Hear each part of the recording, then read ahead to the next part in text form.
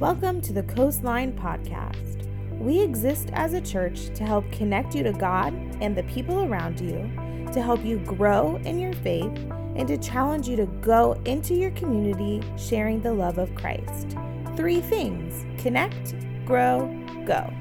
If you'd like information on what is going on at Coastline, follow us on Instagram and Facebook, or email us at hello@coastlinensb.com. Today, we're in part 2 of a series we started just a couple weeks ago called Sermon on the Mount. As we sit and we prepare as a church staff and as our core team comes together to figure out what we're going to be talking about, what we're going to be teaching on, the events that are coming up, outreach events, as well as just fun events like what we've got going on today in the Coastline Chili Cook-Off. How many of you guys put in a Coastline Chili Cook-Off entry today? 3 people. Okay, well... Really excited. No, I'm just kidding. I know there's plenty of chili out there. I want to thank you if you put in some time on that. I spent probably 8 hours more than I should smoking a chili, and so I'm sure it's going to be the best. And so when I'm holding that gold trophy, don't think it's rigged, guys. You're the one that's voting for it. It's a complete blind, but no, it's going to be a good time.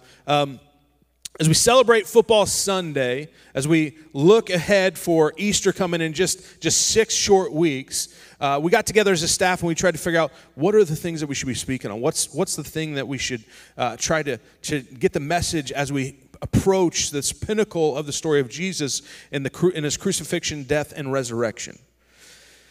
As I looked through the book of Matthew, I stopped right at this chapter 5. On the Sermon on the Mount. It's probably the most talked about sermon, the most talked about collection of Jesus' teachings than anything else in the Bible. As we look through it, there's so much to unpack. My hope is not to try to, there's no chance I'll even do a justice of the way Jesus delivered it, but I want to take just a quick portion of it this week and talk about the importance of it and how we can apply the things that Jesus is teaching us to our everyday life. And so in this passage of Matthew chapter 5, verse 13 to 16, he specifically talks about us being salt and light. Now, one of the things that you got to understand when you study the Bible is you don't just read it for face value. You've got to understand some context of who he is speaking to. And so Matthew, the guy who's writing this, he's talking about what he heard Jesus say, is specifically writing to people that were heavily involved in the Hebrew faith. That they would have understood the Torah, that they would understand the way the Old Testament said that it was about, everything was about following the law. He was talking to people in that time and understood what their value system was and the things that changed their culture and the things that were definitely heavily focused on value and finance and stuff like that. And so here Jesus, he's speaking to these people, and as Matthew's communicating it to the Jewish people, he talks about the importance of being salt and light. Now, where we're at today, salt has a completely different value system for us, right? When we think of salt, we think of surfing, we think of fishing, right? We think of being out on the boat. We think about spending time at the beach, right? Which, if you get a chance to do that here now in the month of February, that's definitely a huge win. We even it was probably a decade ago. There was a big clothing company that came out. They rallied around this idea of Salt Life. How many of you guys ever bought a Salt Life T-shirt? No, yep, no. I did as well. But this idea of living life salty. The funny thing is as time goes on, our vocabulary changes. And so, like even 10 years ago, to live life salty compared to now being salty is a completely different thing. If you talk to young people, to be salty means to be sour, to be upset, to be negative all the time. How many of you guys know someone who lives a little bit salty? Don't be elbowing people next to you. That's not what I'm saying, right? But you know what I mean. There's people in our lives that they live a little salty. So that's not what Jesus is talking about today. He's not saying hey, it's important for you to be salty to the world around you. You got to jump and understand the context and who he's communicating to and what the value would have been at that time. In those days, salt was a very important commodity. It was not something that was easily accessible. It wasn't something you just rolled down to your neighborhood Publix or whatever and picked up some Morton salt and put it in your salt shaker. There was some work and labor that was involved. Salt was a big deal because it's something that flavors whatever it touches. Anybody here like a really good steak? Anybody you could eat a good steak right now if the opportunity presented itself. I'm definitely that way. I mean, there's not a whole lot of foods that I don't like. I mean, as you can tell from my physique, I have a very rounded palate and body. My wife and kids are the opposite, though. Erica can't eat, she will not eat any red meat whatsoever, and she's left-handed. She's double weird. And then Ben, like pretty much, unless it's a breakfast food, he's not even trying it, right? If it comes out of a cereal box or it has like 98% carbs, he's sold, but that's about it. The good news, though, I've got some hope in my daughter, Olivia. Because Olivia, she's my little buddy. We'll be going through Publix, right? And after we've gotten all the stuff that Mom wanted, now that we got all the stuff that Ben needed, we walk past the meat section, past the steaks. And what comes out of my little 9-year-old's voice? She said, "Dad, we should get some steaks." I said, "Oh, by God, we should. Shouldn't we?" So we went, and even last night we got a couple steaks. We put it on the grill. But there's something incredibly important about it when it comes to cooking a steak that you need to know. If it's something you've never done before, you need to understand it's important for you to put salt on your steak. Put it before you cook it. Don't do the thing where you add it afterwards. You got to put it on before you cook it. And please don't cook it past medium, okay? That's just a sin. We'll pray for you if you're one of these well-done people. But there's something about when you put salt on a steak that it just elevates all the flavors. It makes it that much better. It takes something that was okay and just takes it up to a completely different level. And I feel like sometimes God wants us, his children, to do the same thing with a community that he's placed us in. That he wants us to have a positive impact. He wants us to help elevate and pick up those that are around us. He wants us to add flavor to our community that he has placed us in.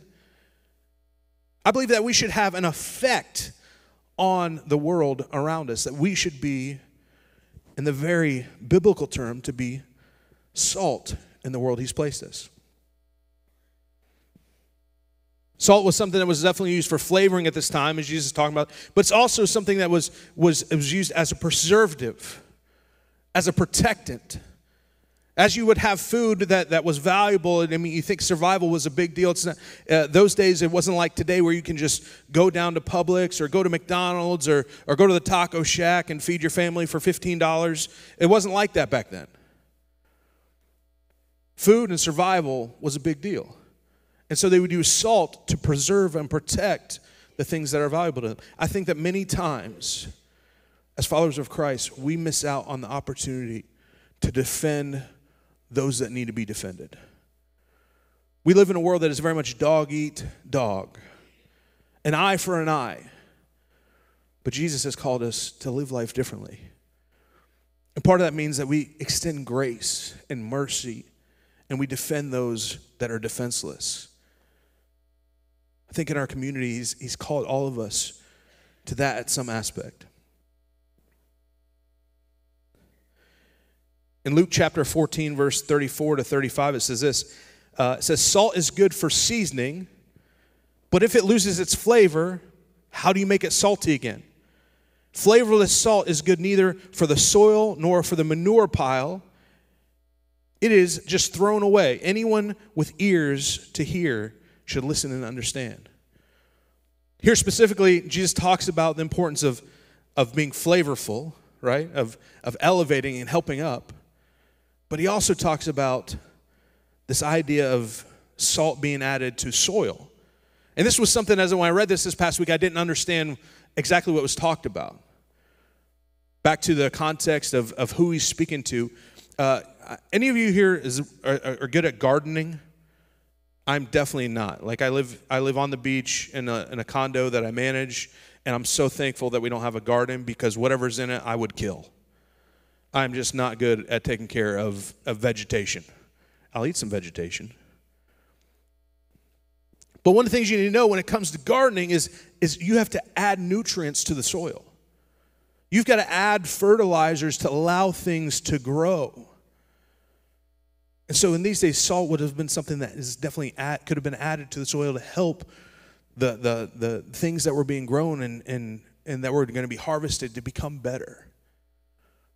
I think in the community, in the workplace where God has put us, I think when it comes to our church, when it comes to us individually, when it comes to us as a community, we should help each other to grow. We should be adding nutrients to one another, building each other up, sharpening each other. That's why we push so much of importance towards doing small groups. It's because we know that if you will do life together, that you will cause each other to grow. The part that I didn't understand is as he talks about salt losing its flavor. I didn't understand that because I've never experienced not salty salt, right? I've experienced something that was too salty. You guys ever had something that was too salty? You put too much salt in something, or you thought it was, oh, this is worse. You thought were putting sugar in, and you put salt in. It makes for a bad day, okay? You don't want to have some delicious Southern salt tea. Okay, that's not a delicious thing to have. Sweet tea. It's crazy because you can't. Once you get something too salty, it's too salty. You can't like unsalt something. There's something that's changed. It's adjusted. It's gone too far. But here, when he talks about losing its salt or losing its flavor, I started doing some research and I realized that in those days when it came to people that were selling salt, one of the ways that they would make more money is they would dilute it. They would put stuff in it. They would add things to it, additives to make it where you look like you got a bunch of salt, but really, when it came down to it, you would not have enough salt. It would start to lose its flavor. I think when I read this, the thing that comes to my heart is that we've got to protect what we allow into our lives. I think we live in a world that very much wants to have access to us 24/7. Our phones, our TVs, even our cars nowadays. They constantly want to speak into our life. And I think there comes a time in which we've got to decide, I'm going to be the one that says this will or will not come into my life.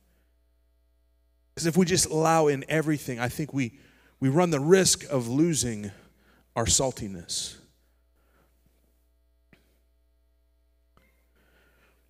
In John chapter 1, John communicates some characteristics of Jesus. But he doesn't call him Jesus at the point. He uses the term the Word to describe Jesus. He says this, John chapter 1, verse 1 through 5, it says, "In the beginning was the Word. It already existed. The Word was with God. The Word was God. He existed in the beginning with God. God created everything through him, and nothing was created except through him. The Word gave life to everything that was created, and his life brought light to everyone. The light shines in the darkness, and the darkness cannot extinguish it." In Matthew chapter 5, verse 14 to 16, the back end of this message in the Sermon on the Mount, Jesus says, "You are light of the world. Like a city on a hilltop that cannot be hidden, no one lights a lamp and then puts it under a basket. Instead, a lamp is placed on a stand where it gives light to everyone in the house.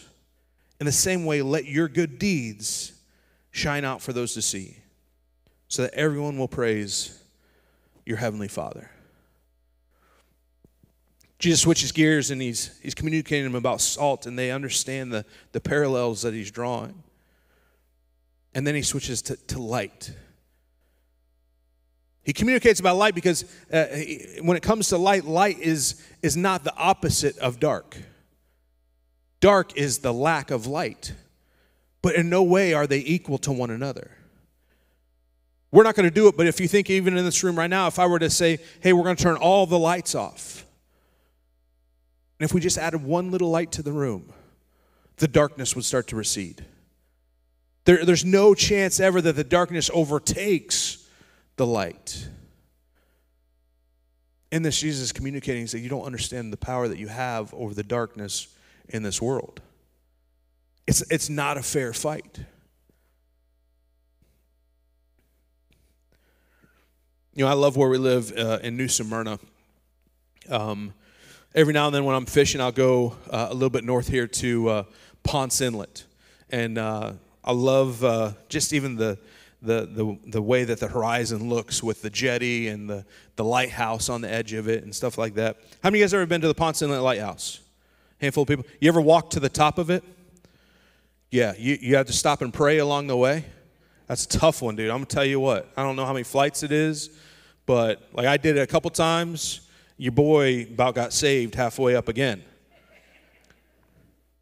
It's a tough walk. I did some research this past week. Do you know that with a name like Ponce de Leon Inlet or Ponce de Leon Lighthouse, you think that's something that's been the name for centuries, right? It's been the name from the very, very beginning.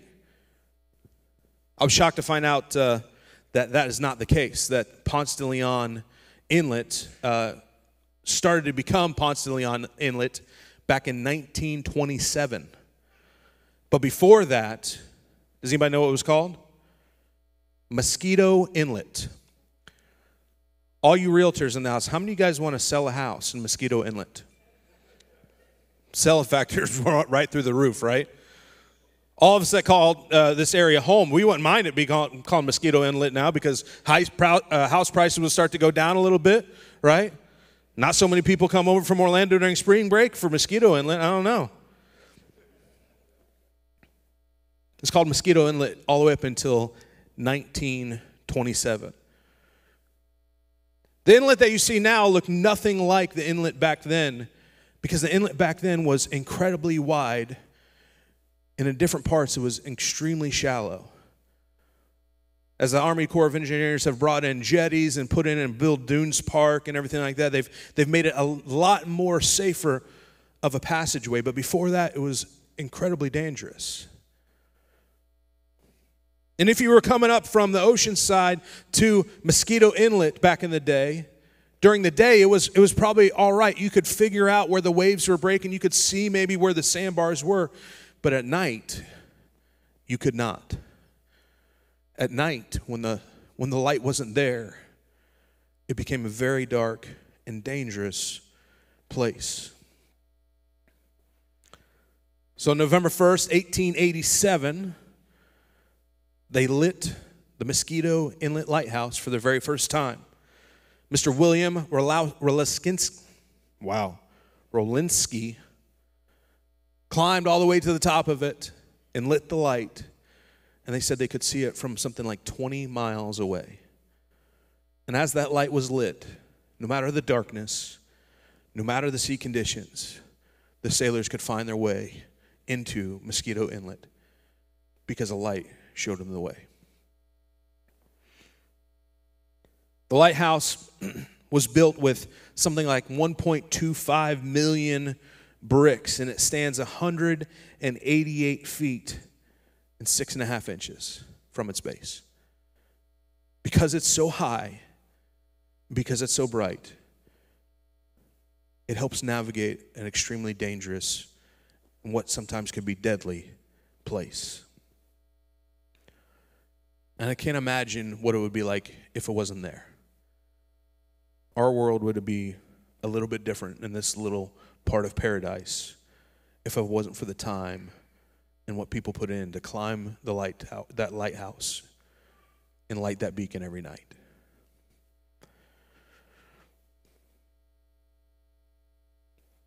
First John 1:5-9 says this. It says, this is a message we heard from Jesus, and he now declares to you, God is light, and there is no darkness in him at all. So we are lying to ourselves if we have fellowship with God, but go on living spiritual darkness. We're not practicing truth, but if we are living in the light, as God is in the light, then we have fellowship with him and each other. And the blood of Jesus, his son, cleanses us from all sins. If we claim we have no sin, we are only fooling ourselves, not living in the truth. But if we confess our sins to him, he is faithful and just to forgive us our sins and cleanse us from all wickedness. I turn on the news these days. It's hard not to see that we live in a dark and broken world. It doesn't matter what news agency you look to first or second or whatever. It's hard to sit there and watch it and not think of things that would anger you or make you worried, make you frustrated at the world. Seeing people at their lowest.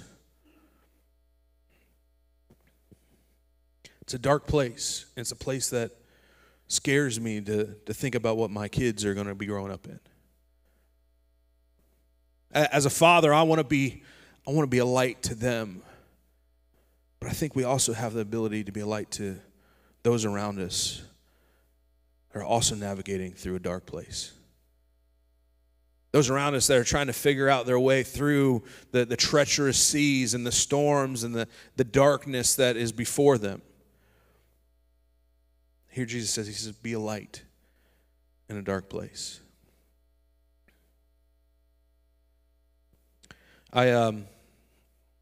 Today is a pretty big day because it's football Sunday. There's a big game that we're all going to be sitting around or sitting down to watch here later on tonight. And I don't claim to be a huge football fan. I watch this game every year, but I don't watch many more. But as we get ready to watch it, I stopped and did a little research to try to see who was in the game and who's playing and try to get a little invested so as I'm watching it, I know what's happening. And I came across a story of a quarterback for the 49ers named Brock Purdy. Many of you guys have heard of him, I'm sure. Seems to be a pretty fantastic quarterback. But the story that I heard about Brock was pretty shocking. See, Brock today is the starting quarterback for the 49ers, but in 2022, when he was drafted, he was the very last pick in the NFL draft. Very last. I feel his pain. Kickball teams were picked in middle school. Your boy was not first, I'm going to tell you right now. But Brock was the 262nd pick. He got drafted to the 49ers, and in his first season, he was the third string quarterback, which means you're third string, you ain't getting a whole lot of play time. A couple weeks into the season, though, a few weeks, the first string quarterback had an ankle injury. A few weeks after that, the second string quarterback had an injury that took him out for the rest of the season. Here's Brock, goes into the game. In the very next game, the first game he ever started as an NFL quarterback, the first game that he ever stepped on the field in the first quarter as the starting quarterback for the 49ers, they faced this little team out of Tampa Bay who's being led by a man named Tom Brady. Talk about a little bit of pressure. I don't know if I'm a 49ers fan, but as I look back and I saw the score afterwards of that game, it was like 37-6 or something crazy. Brock Purdy led his team to an incredible victory over Tampa Bay and Tom Brady. And you would think that being a rookie, that would go straight to his head. But as I watch video after video of this young man, as he was interviewed about how he got to where he was, I quickly saw that it wasn't because of pride. It wasn't just because of hard work. But at some point, when people ask him, man, how are you here? And what got you to this point? He gives all the credit to God. As always, Coastline, know that you are loved and that the best is yet to come.